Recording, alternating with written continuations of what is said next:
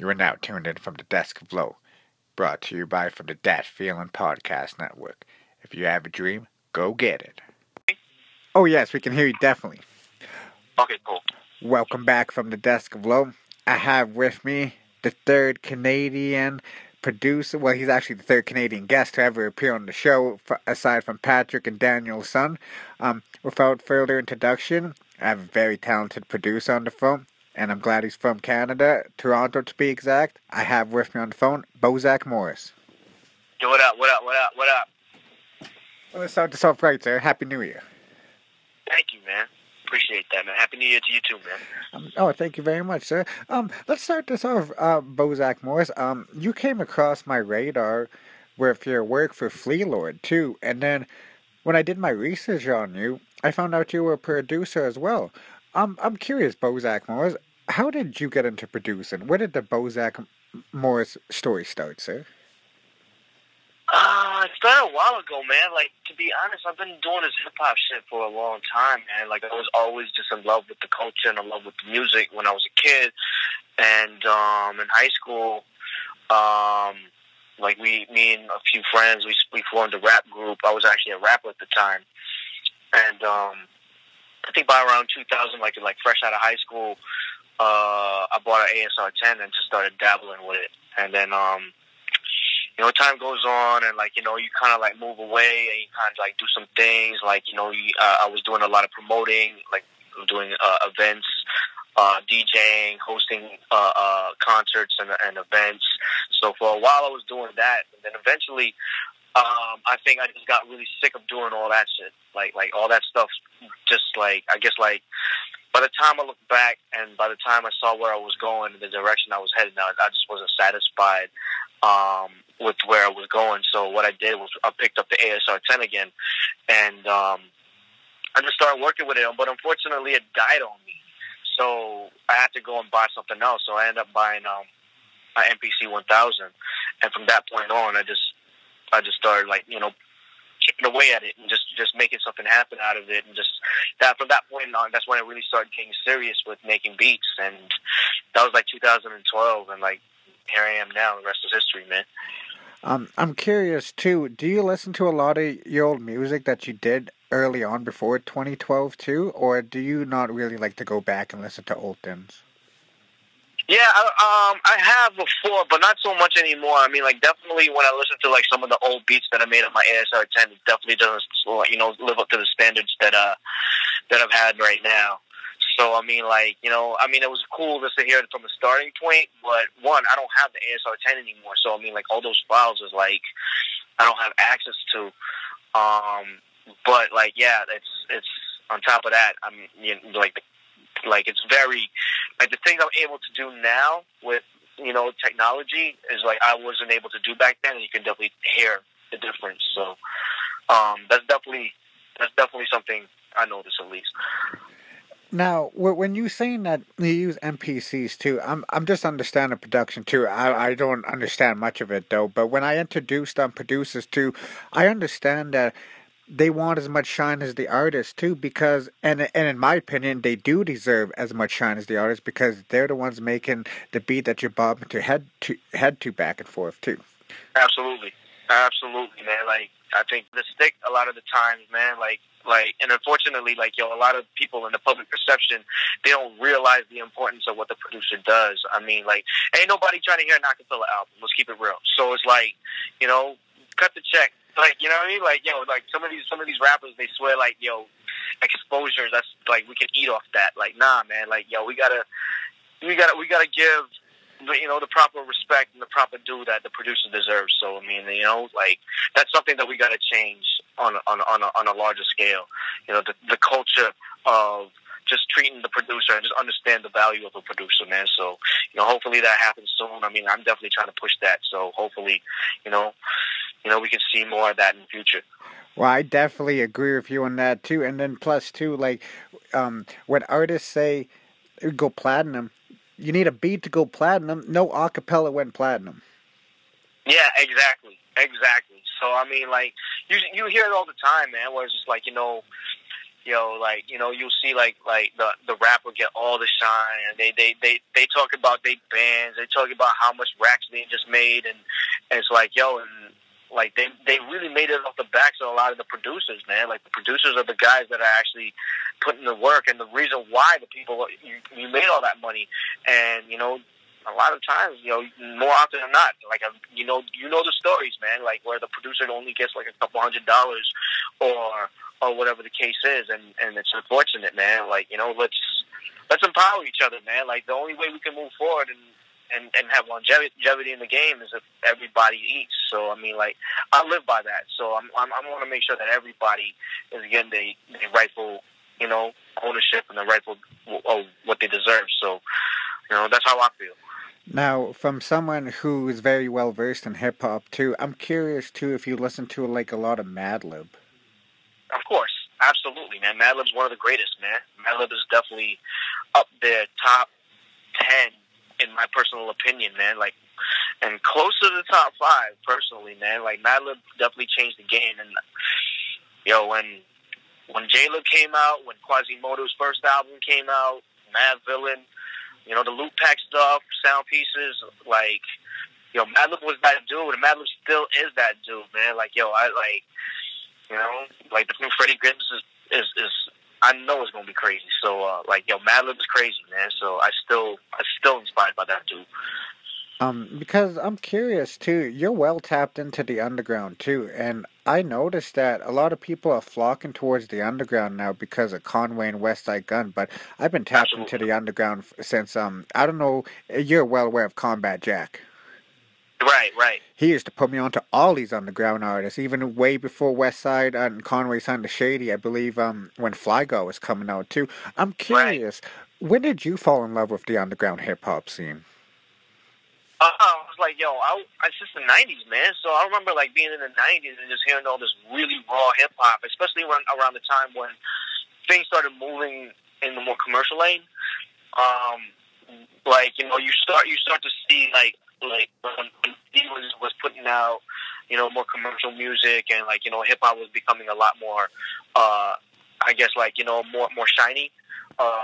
Like the underground became empowered because of that, because who wanted to see more of that, and I wanted to see more of the raw stuff, the stuff that I was that I got into hip hop for in the first place. So I remember around like the Fondulum and Raucous days, when they were on top. That's when I pretty much started really just like really focusing on what was going on in the underground, and it's funny, just like 2019 and 2018, like how it's come full circle with that.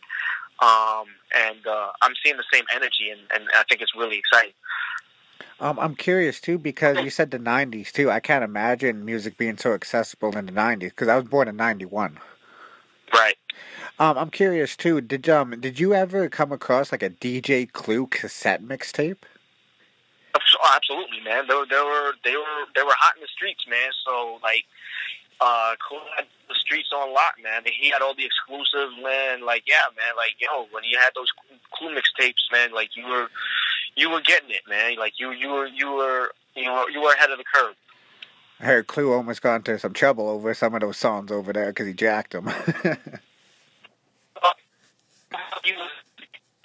I mean, like I hear stories about that shit. Like all the DJs, how they got like DAT tapes from, like they would sneak into offices, and they would get the DAT tapes from the offices, and that he, mixed.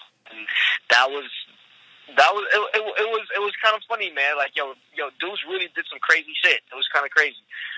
Now, I'm curious too. When I went back and did my research on you too, would you say that Loose Cannons is your debut, or did you put out Yeah. mixtapes here and there before that you just never really I pushed? I did as a DJ. I mean, I did a few mixtapes in the 2000s. I did like some R&B and some like 70s soul, and Oh, okay. before. But I mean, that wasn't me as a producer. That was me as a DJ, and that was Yeah. before I was producing. So I mean, they're out there. I mean, like if you have a copy of that, you got the origins of Bozat Morris. Um,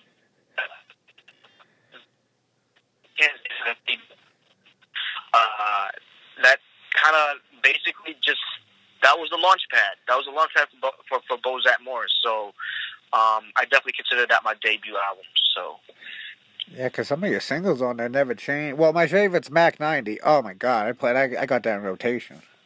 Oh, thank you, man. Yeah, man. That was actually the first joint I ever released, man. Like, I had no idea that, this would all come from that. Like, I hollered at Conway. We made the record, and it was just like, all right, I'm gonna just put this out and see what happens, and then, the rest is history, man. Now, I'm curious too. The first time you ever came across a Westside Gunn or a Conway? Yeah. I think the first thing I heard from him was Griselda Ghost. So shouts out to Big Ghost. He had a project on Conway, and around the same time, I think that's when I also heard Hitler 3, and I'm like, yo, these guys are doing some dope shit. Like, these guys, they got a dope sound, like something that's kind of like it's raw. It's that raw shit that we came up on, and it's lyrical, and it's just really dope. But it's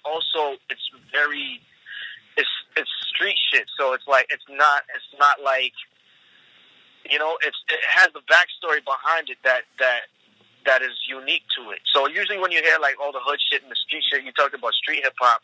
It doesn't have the rawness or the the type of production that I want to hear. So when I heard these guys, I was like, yo, these guys are dope, man. Like, yo, there's nothing else out there that sounds like this. So I reached out to them. They showed love, and then it's like, you know what? Pass them some beats, and like, yo, we made Mac 90, we made Never Change, and yeah, man, that's how that worked out, man, and we had no idea that any of this was gonna blow up, but 2019, we look back and it's like, yo, that wave, that really, like, we had no idea. It just, at least I'll speak for myself. I had no idea, but you know what I mean, like. It just happened that way, and and I guess we can say that I was fortunate to be part of that. Now, I'm curious too. Do you would you say that it's all about certain situations that you put yourself in when you look back on those type of things? Yeah, I'd say so, man. I mean, like, the idea is just like just follow with what you believe in. Find some music that you believe in, find artists that you believe in, and when you find that artist that you believe in, man, just follow through with it. I mean, it might blow up, it might not. It doesn't matter, man. At the end of the day, as long as like you got that checklist, where it's like, you made some amazing music, it'll come off, and you'll get to where you need to be. That's what I believe, at least, So, and I think that's what happened with Westside Gunn and Conway. Like, they stayed true to what they were doing. They created their sound. They knew what their sound was. They always had the backstory. They always had the things to rap about. So it's like, they just stuck to it. And since then, it's like, yo, they created an entire lane. Like, this entire new underground wave is, is very directly responsible from, like, Griselda's directly responsible for that. So, yeah. And Rock Marcy.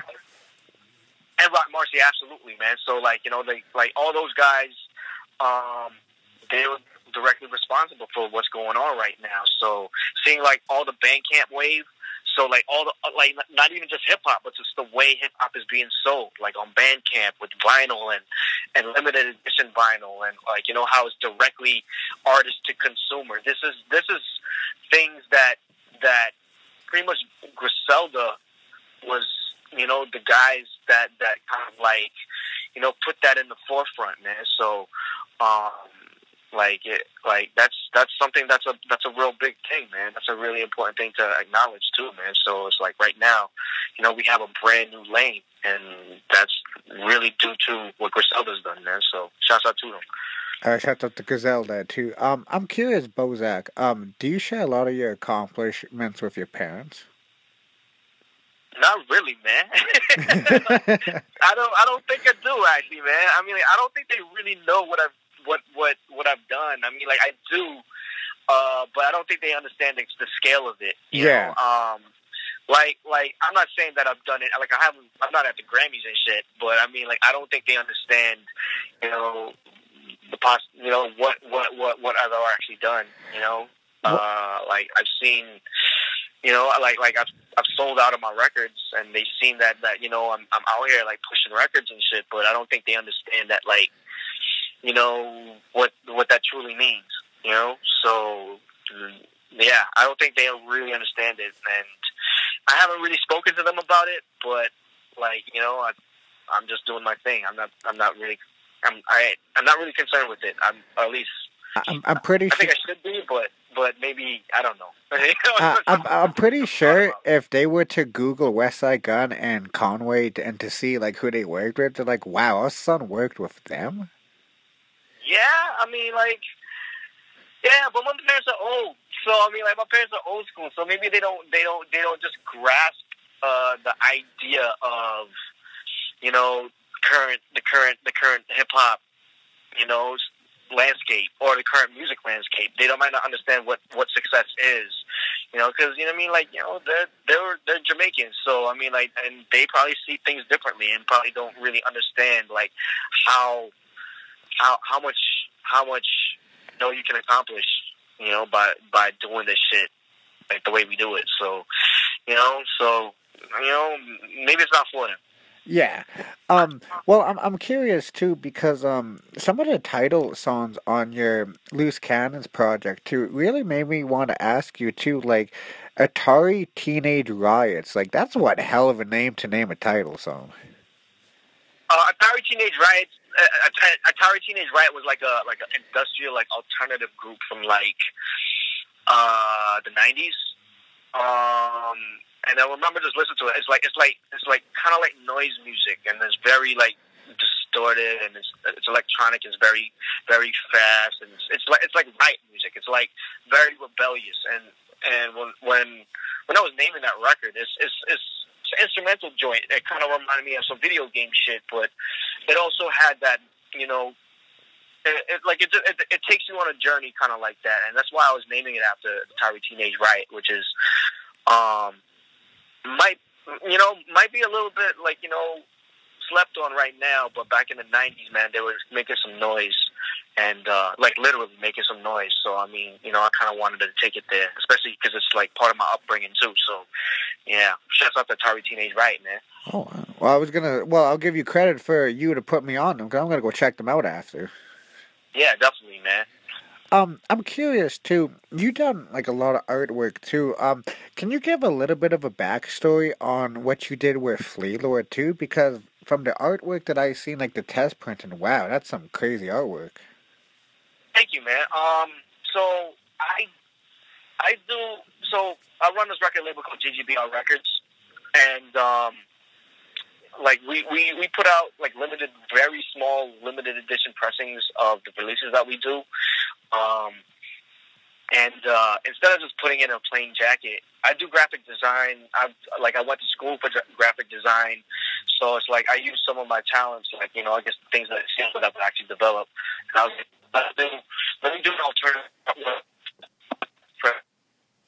Just ship them out to sleeves. I wanted to, like, make it a little bit special. You know, if you have one of these, I want you to, you know, to cherish it. And I want this to be like, you know, when you grab this and you get this, it's like, wow, this is beautiful. This is something that I can, you know, that I want to hold on to, and I want to take care of, and I want to, like, you know, I want to put extra value on it, especially like if they pay an extra for it. So I go out, you know, and I design it. I get it silk screen, so, and by hand. So like all that shit is done by hand, you know, and you know, that's what happens. So this is just add extra value to it, and I guess it allows me to flex some of my graphic design skills too. That's game changing right there too. I think you're the first person to that I've seen do that. And if you're not, well, I'll give you credit for that.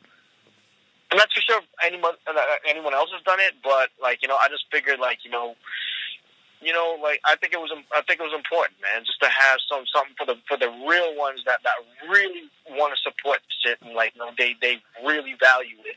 I want to give them something special. So, I mean, I've seen some people do it after me, I'm not mad at that. They they got their own way to do it. Um, so yeah, uh, people just jack the whole shit and like do what I do. That shit happens. So Being from Toronto too, I'm curious too, because you're working with a lot of underground American artists too. Um, I'm curious, have you tapped into the underground scene and like, would you be willing to collab with other producers, like let's say a super group of producers? absolutely, man. I mean, like I'm a big person that as well, man. So we were discussing, possibly project between both of us, and I think it'd be kind of cool. I mean, like I'm really excited about it. Uh, man. I mean, like Toronto has a lot of dope producers, man. Like I mean, like not even just the underground, but in general, man. I kind of find that Toronto has been kind of killing shit for the past, I'd say, 10 years or so, man. Not saying that they weren't killing shit before, because some of my favorite producers have been killing this shit from before. But I think, I think we've reached a certain plateau that's never been reached before, and I'm definitely down to collab with what Toronto has to offer. So definitely. Yeah, Toronto definitely has some talented producers too, like Future Wave. My God, Future Wave got some crazy beats on that Rome Streets album. Oh yeah, man, he's killing it, man. He's working hard too. Like he's plugging away, man. Like he's got his shit. Pressure Cook is a beast, man. Like Wave Guard, Bucket Spoons. Oh my God, that joint is crazy. Yeah, man. Future Wave is definitely doing his thing, man. So shouts out to Future Wave. And Future Wave is a big dude. Like he helped me, on the come up, because it's like, when I was learning how to mix and I was learning all that stuff, I was turning to him. In fact, I think pretty much every record I've ever done has his name on it, but because he's either mixed it or mastered it or both. So I mean, shouts out to Future Wave, man. He's definitely an important factor in my come up. So yeah, definitely. I like how you said mixing too. Would you say he taught you how to mix? I would say that. I would definitely say that. I don't think he'd admit that, but I would say that, man, because it's like, just watching him just work and just watching him do his thing, and I ask him questions, and be like, okay, cool, and even just kind of training your ear to how mixes should sound and where things should go. That all pretty much came from Future Wave, man. So it's right now, I'm doing a lot of the mixing for my own stuff. I'd still go to him to at least kind of tweak it, just to get it, right. Now I'd get it there to maybe 80%, and then the last 20%, he would be the guy that I would turn to for that. So yeah, without him, that first 8%, I wouldn't know what to do with that shit. So shouts out to Future Wave, man, because yeah, man, I think that you could definitely say that he definitely taught me how to mix. I'm curious too. Jay Science. Did I say his name right? I'm sorry if I can't. I'm sorry if Jay Science. If I reach out to you in future. Jay Cyanide, yo. Jay Cyanide too. I seen that you and Jay Cyanide had the #1 song for Insomniac magazine of Caprice. Yeah, it was kind of cool, man. I had never hit #1 before, so I mean, seeing that at #1 was a real good look, man. So yeah, Jay Cyanide doing his thing. We got our project coming soon called Popular Mechanics, and that should be out very soon too. So be on the lookout for that. I'm curious too. Can you possibly put the people on and to me onto Jay Cyanide? Because I only heard that one song by you guys, but I definitely liked what I heard. Yeah, Jay Cyanide doing his thing, man. He's from DC. He got an album out called Actual Heat. He's doing stuff with Kev Brown and with all them dudes, and he reached out to me. I mean, by way of Dave from Official Crate Music, man, we kind of introduced us to, and he hit me up. He was liking what I was doing. I was liking what he was doing, and we kind of hit it off, man. He actually recorded Capiche on a different beat, a beat that I was taking already, and so what you're hearing right now is actually the remix. So it's me actually remixing it and adding a brand new beat for it, and that's what came about, man. And he did his thing. He came. I think he came here and recorded it. No, he didn't. He actually recorded it in D.C. I think he recorded it at Kev Brown's house, actually. Kev Brown's studio. I could be wrong, but I think that's the case. So a little trivia, because I mean, like, you know, I don't think anyone knows about that. I think everybody here, about the rest is history right there, man. So, and then we got a full EP coming out very soon, man. So I'm really excited about that. I'm curious too. When you're producing too, do you sit on a beat and like do you ride around with it and be like I can tweak it like this or I can tweak it like that, or you kind of leave it the way it is when it's finished? Um, I mean, like, I'm not one of those dudes that like make 10 beats a day and just like kind of leave them just like there. Like, I'm not a dude that just loops up some shit, puts some drums on it, and calls it, like, you know, onto the next one. I actually sit there and try to see how much I can do with it before I move on. So I'll take a beat, like, I'll try and, like, you know, come up with a hook for it, or come up with, like, you know, different sequences for it. Like, I'll go back to, like, the sample. I'll try to add things. I'll try to add some instrumentation to it. And, you know, and then I'll track it out. Like, I'll dump it into Pro Tools, and, like, I'll mix it and just, like, add some more, like, things to it. So I definitely don't just leave it there. Like, I try to do as much as I can with it, you know.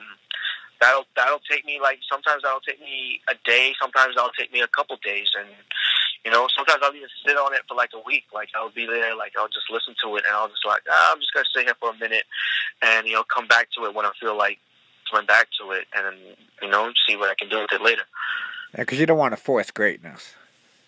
Yeah, so I mean, like, the idea is just like, you know, you might feel a certain way one day, and then you might have a different kind of inspiration the next day, and you never know what comes out about it. So I'm one of those type of dudes. So that's why I don't have like these 40 beat batches that I'm sending everybody. Sometimes I don't even have anything because I'm holding things off for certain projects and stuff like that, because I don't make beats like I'm not a machine where it's like I'm making, you know, 10 beats a day, and, like, you know, I'm doing this. I'm very meticulous, and I want to make the best thing as possible. I'm just one of those dudes.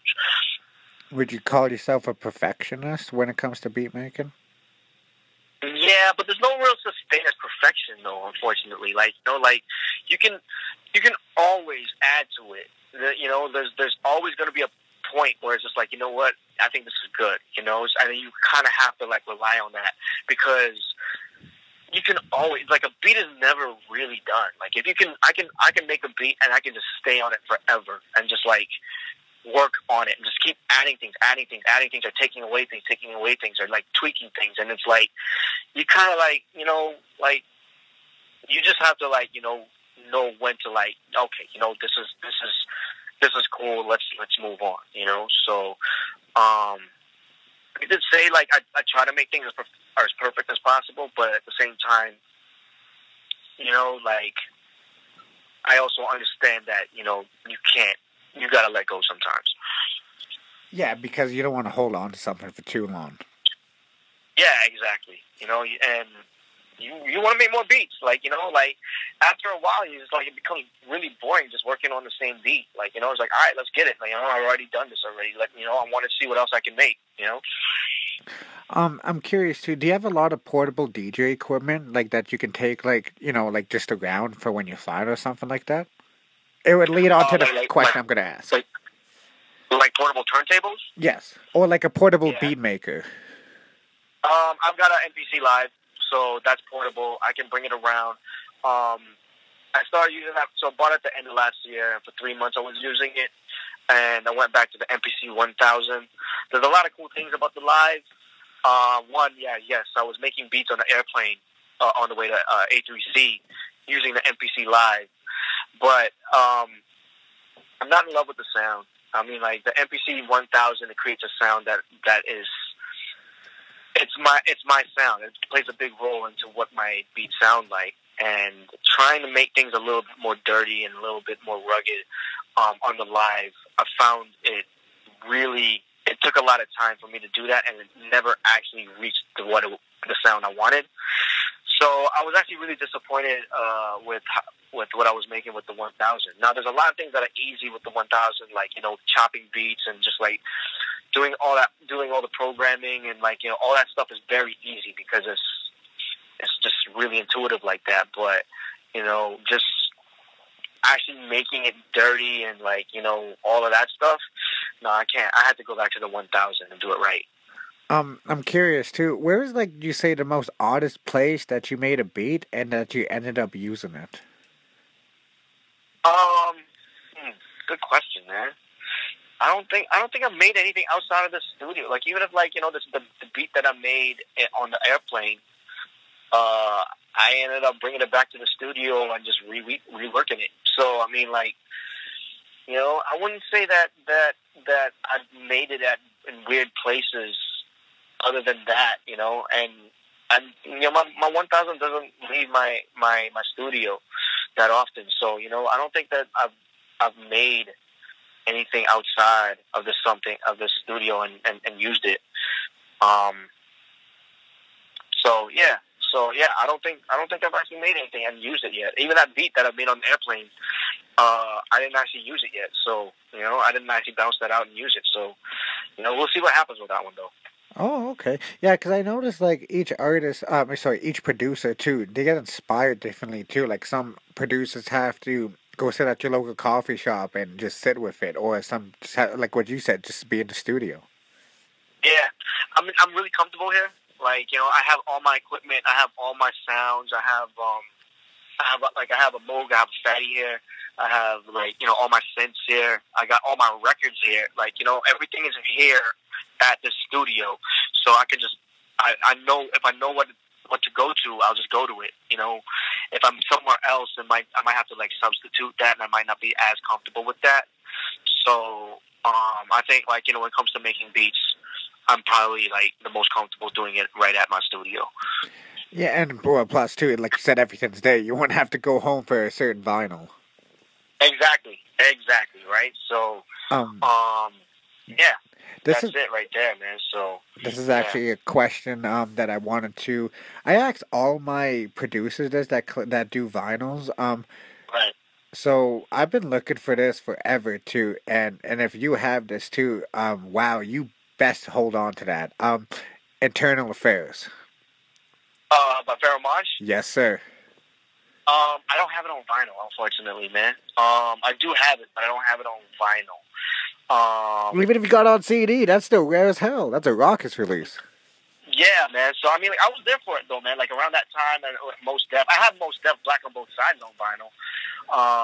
I didn't pick up the Internal Affairs on vinyl. I do have the 12-inch, I do believe, for Get the Fuck Up. Oh wow! Oh, Simon Says. Simon Says, yes, right. Yeah, I do have the 12-inch for that. But I don't have the album on vinyl. Yeah, I guess I didn't cop it on vinyl for whatever reason, but yeah, that's a good album to have. Definitely, man. Shouts out to Rockets, man, because they were putting out classics. Yes, sir. I'm curious too. The first time you ever heard of Pharoah Monch too, because I found him in the weirdest way through that Simon Says song. Oh right, yeah, yo. By that time, like he's already like been in the game, killing it, man. Like when he was part of Organized Confusion, I remember I was like 1990 or so, like that. Like I was 10 or something like that. Like I know I'm aging myself right now, but like I think that's when I heard Fudge Fudge, and this shit was dope, man. And I always thought that he was nice with it. And then obviously when Stress came out, and I think I got really into Organized Confusion when Equinox came out. That's when I was really like, this dude is like the greatest rapper of all time. Because he was just rapping all types of shit. Like he was just rapping about on that album he rapped about being like a white supremacist and shit. And he rapped as a bullet, like from the perspective of a bullet on Straight Bullet. Like he rapped as as a fetus being aborted and shit. It's like he's next. Let's even just like listening to shit is just like mind blowing right now. So Pharoah's that dude, man. He's one of the, to me, and unfortunately, I don't think he gets the props that he deserves. I think he goes over too many people's heads, and I think that's unfortunate. But Yo, that dude's a monster, man. And like when I put people onto Pheromone too, they're like, "Wow, he's on some conscious." They were just like, "But that's how hip hop should be because he's a full lyricist at heart." Yeah, for sure, man. I think he's the definition of lyricism, man. Like, you know, when you see like, yo, what like his process is like, yo, it's pretty insane, man. Like, yo, like he's the way he paints pictures with words, man, is crazy, man. So yeah, man. Like, I don't think there's anybody that can really compare to that dude, man. Like, you know, I wish, like I said. Go ahead. I want one of these rappers to like mainstream rappers just to say something about the underground, so one of these guys like him can just tear him apart. Yeah, I know. That'd be kind of cool, man. I just don't know if there's anything to gain from that, though. Like, you know what these dudes do. I think everything's strategic, where it's like, you know, if a mainstream rapper came at an underground rapper, there was no real reason for him to come at him. Nothing to really gain from that. So, if anything, like, you know, like it, you know, the underground rapper gains everything from that, you know, because he gets the exposure, right? Yeah. So I don't think the mainstream rapper wants to give him that. So then, you know, the case of that happening is probably unlikely. Oh, I'm just a big fan of Beef Records, should I say? We all are, man. I'm curious too, because this is a question I want to ask all my guests too. I keep forgetting this too. Your favorite diss record? Mine's The Game, 300 Bars and Running. Word. Favorite diss record? Big Mama by Shantae. Oh wow, I never would have expected that. Yeah, Big Mama by Shantae is pretty hard. I mean, and she calls out mad people. Like, she just straight disses everybody on that record. Every female rapper on that record. So that's probably one of them. Obviously, Takeover. Takeover is like, I don't think that, like, you can't really fuck with what Jay was saying on that record. Like he was saying things that were just like, it was on the tip of everybody's tongue at that time, and like, so like, you really can't fuck with that. And I'd probably say Second Round Knockout, Cannabis is up there too. Because when I heard that shit, I was just like, yo, like you can't come back from that one, man. Like, yo, Cannabis killed that one there. So I put those three up there. Those are probably like the three major ones that I can say off the top of my head right now that are my favorite diss records. Damn, I never would have expected the first one, but those other two, wow, okay. Yeah, you know, I mean, like, I really like Curtis by Cameron too. Yeah, I remember that, Curtis. Yeah, that's a fire record right there, man. Like, facts. Yeah, you know, I mean, it's funny because I mean, like, yo, 50 did a good Cameron diss record too, and I thought that was really solid. But yo, Curtis put his personality into that one, man. So. Yeah. Or Cameron put his personality in Curtis, and it's like, you know what? This is pretty fucking good, dude. Because it's like you had everybody just saying Curtis, and that was fire, man. That's what it was, man. So shouts out to Cameron on that one. I'm curious too. Since we're going back to that era too, the first time you ever heard of Max B? Yeah, probably from the mixtapes. I didn't really like pay attention to him until like I've heard his shit and I thought it was cool, but I didn't really like take in a lot of his shit until after he went to jail, you know. And I just saw the things that he was doing and the type of music that he was making, and how influential he was until after. To be honest,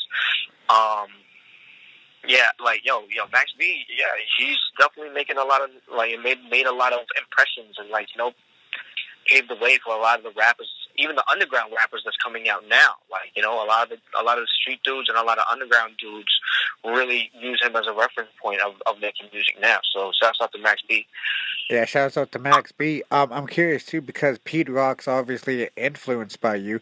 He actually worked with Pete Rock. He's actually on one of his albums too, and that's what made. That's right. A lot of people don't know about that record. It's on New York's Finest, right? Yes, sir. That's right. So yeah, that's right. You know, like, and Jim Jones is on that album too. And like, yo, I really like when street dudes like hook up with like those type of producers and start rapping on those type of beats. Yeah. Because I think that should be unfuckwittable. Like, you know, I want to hear Bobby Shmurda on one of my beats. I'm gonna keep it real. Oh, yeah, that'd be fire. Yeah, if I can hear Bobby Shmurda or like, you know, like, you know, any one of these street guys on a Derringer beat, like outside of Griselda, like, you know, like, you know, I think that shit would be incredible. You know, like, I want to hear, like, I like working with those dudes like that, and I like creating things that you know, people don't really expect from people. Like, you know, I listen to a lot of that stuff too, so, you know, it's good to hear all that shit. So, I'm curious too. What was me and Nardwuar like? oh, he's cool as fuck, dude. Like, yo, we met him like last week. We ran into him at Neptune Records. And like we just came up to us like, oh shit, it's Nardwuar. Yo, what up, man? Yo, I'm a fan. Yo, we've been a fan since the Much West days and Much Music. You know what I mean? And I was holding a bag from the record store, the Neptune record store in Vancouver, and he's like, yeah, Neptune Records. And I'm just like, yeah, yo, I just copped some stuff there. And then we just started talking about Toronto hip hop, and we went back into Neptune Records, and we ended up just chilling there, just talking about Toronto hip hop. Hip hop in general. We started talking about some of the interviews that he's done. It was like a good hour long conversation with Nardwuar, and he was just really cool.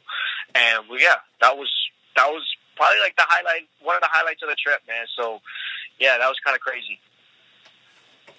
Now with having like an hour long conversation with somebody like that too.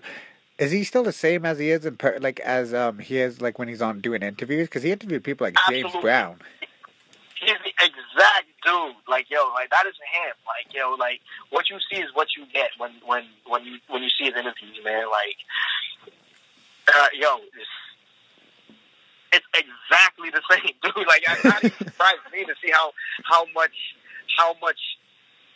that's not a character. That's actually who he is, and that's also pretty dope too. That, like, you know, that he can bring that, because there's nobody like Nardwuar, at least that I've met. So that's kind of cool.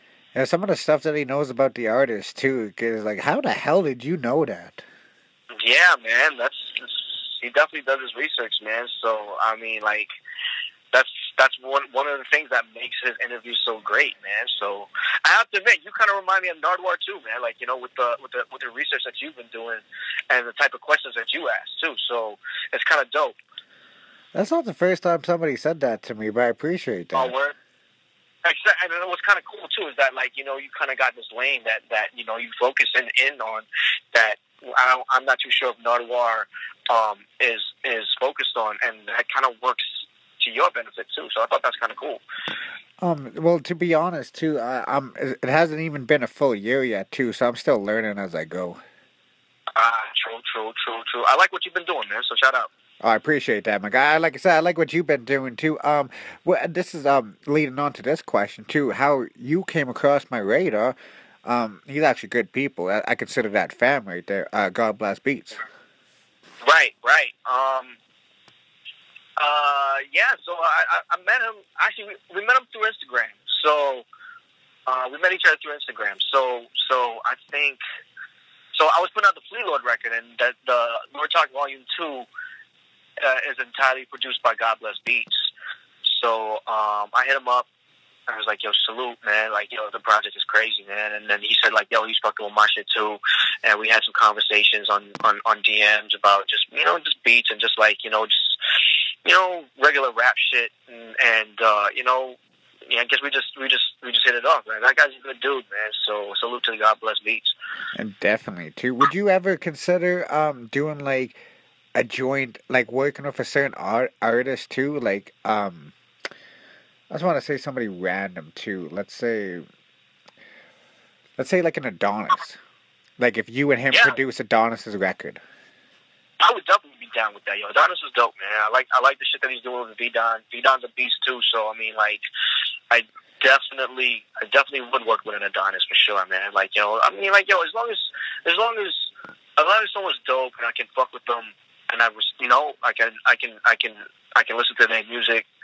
You know, they're not like, you know, really bad. I can pretty much, I'm down to work with pretty much anybody, man. So, you know, the I guess like the entry fee is not that crazy, you know, unless I mean like if you're not dope, then yeah, but if you pass the dope prerequisite, I'm pretty much down to work with whoever.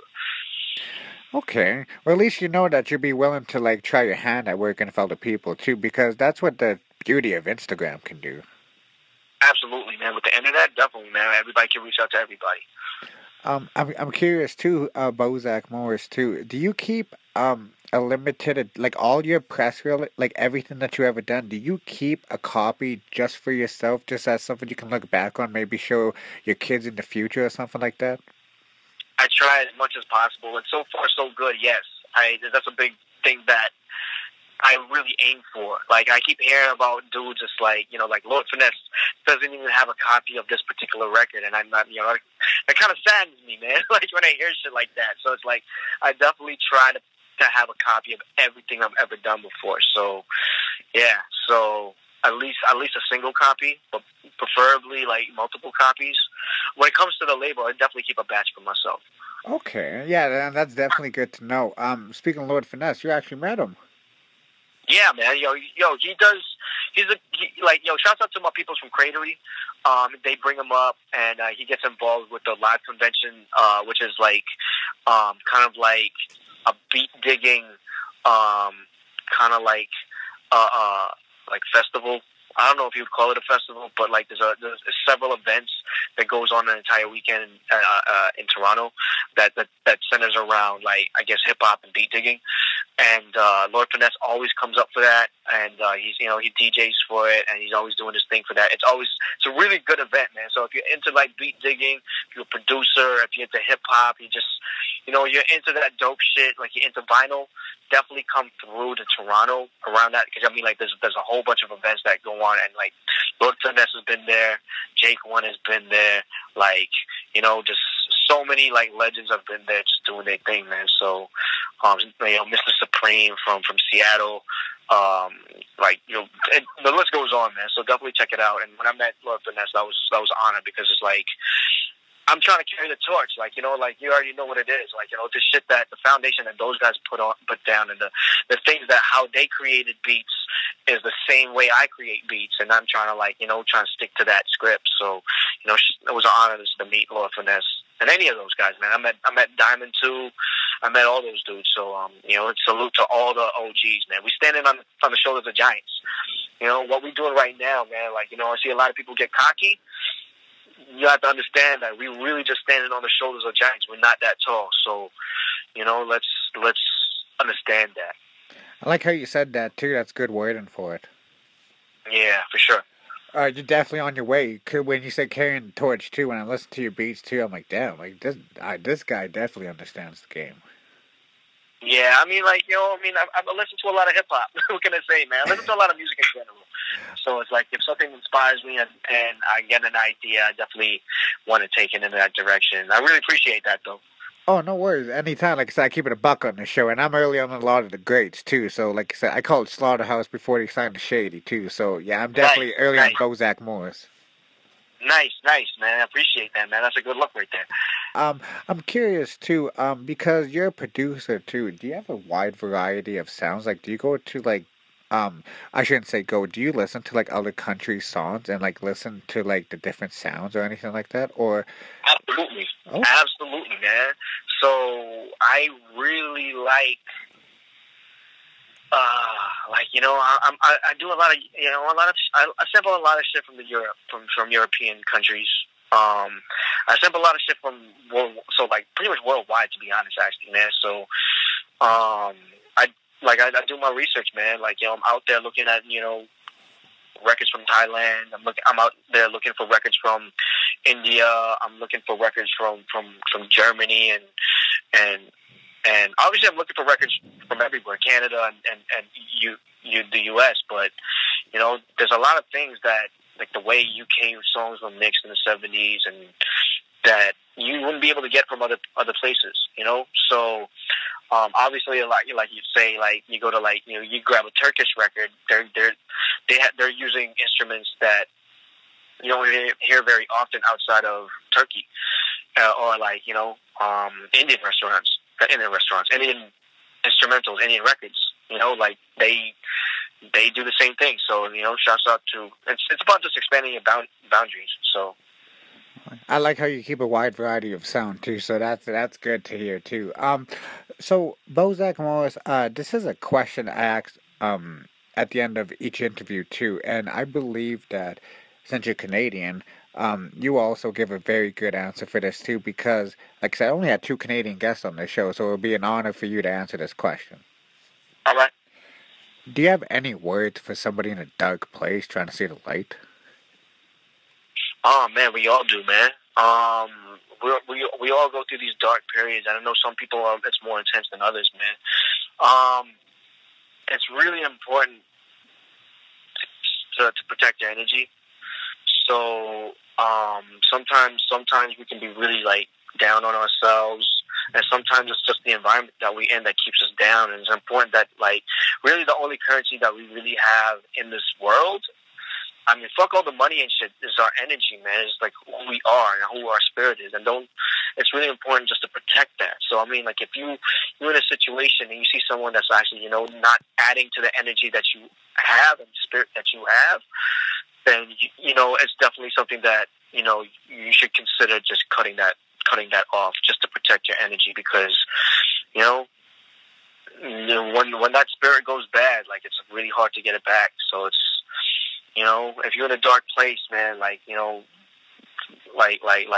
it's important just to like rearrange that so that you can find the light again, man. So whether it's internally or externally, man, like just understand that like your energy is important, and hopefully you can make it through that. That's a very amazing answer too. The reason why I asked that question is because every person I ask that question to has their own unique way of answering that question too. What makes me want to keep asking that question for somebody in a dark place that might might be a fan of Bozak Morris and just like, damn, Bozak said that.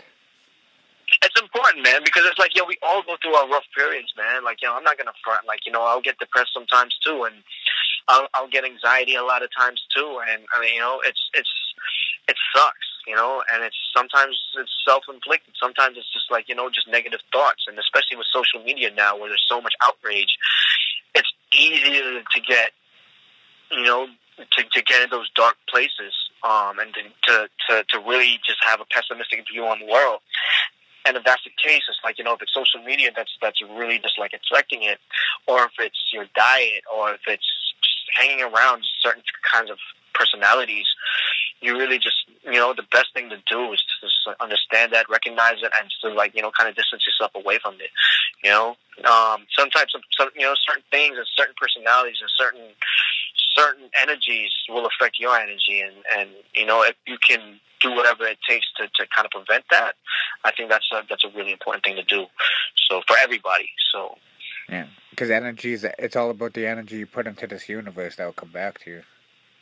Absolutely. So that's why I say, the energy that you put in is the only real currency that we really have. That's the true currency that we really have. That's what's really going to change the planet and to change the attitudes of this earth, is this positive energy. So let's make sure that our energy is always positive, man, and do whatever it takes to keep it that way. So. Well, by this interview too, I got to remember it's an interview too, besides a conversation too. But you have amazing energy too, so I just want to say thank you once again, Bozak Morris, for taking the time out your day for doing this interview. Oh, no problem, man. I like what you do, man. I like the people that you've been talking to, and I like the fact that, like, it's not the same generic questions too. So I was really excited about this one, man. I appreciate that, my guy too, and I don't want to ask the most obvious questions either. Yeah, I know. I mean, like, I don't mind that either, but I'm just saying, like, the fact that I know that I can count on you not to ask those obvious questions, which is fucking dope as fuck, dude. Yeah, I'm not gonna ask you. He's like, yo, what you think about the Jordan Woods and Kylie? Nah, we ain't about that on this. Yeah, we on another.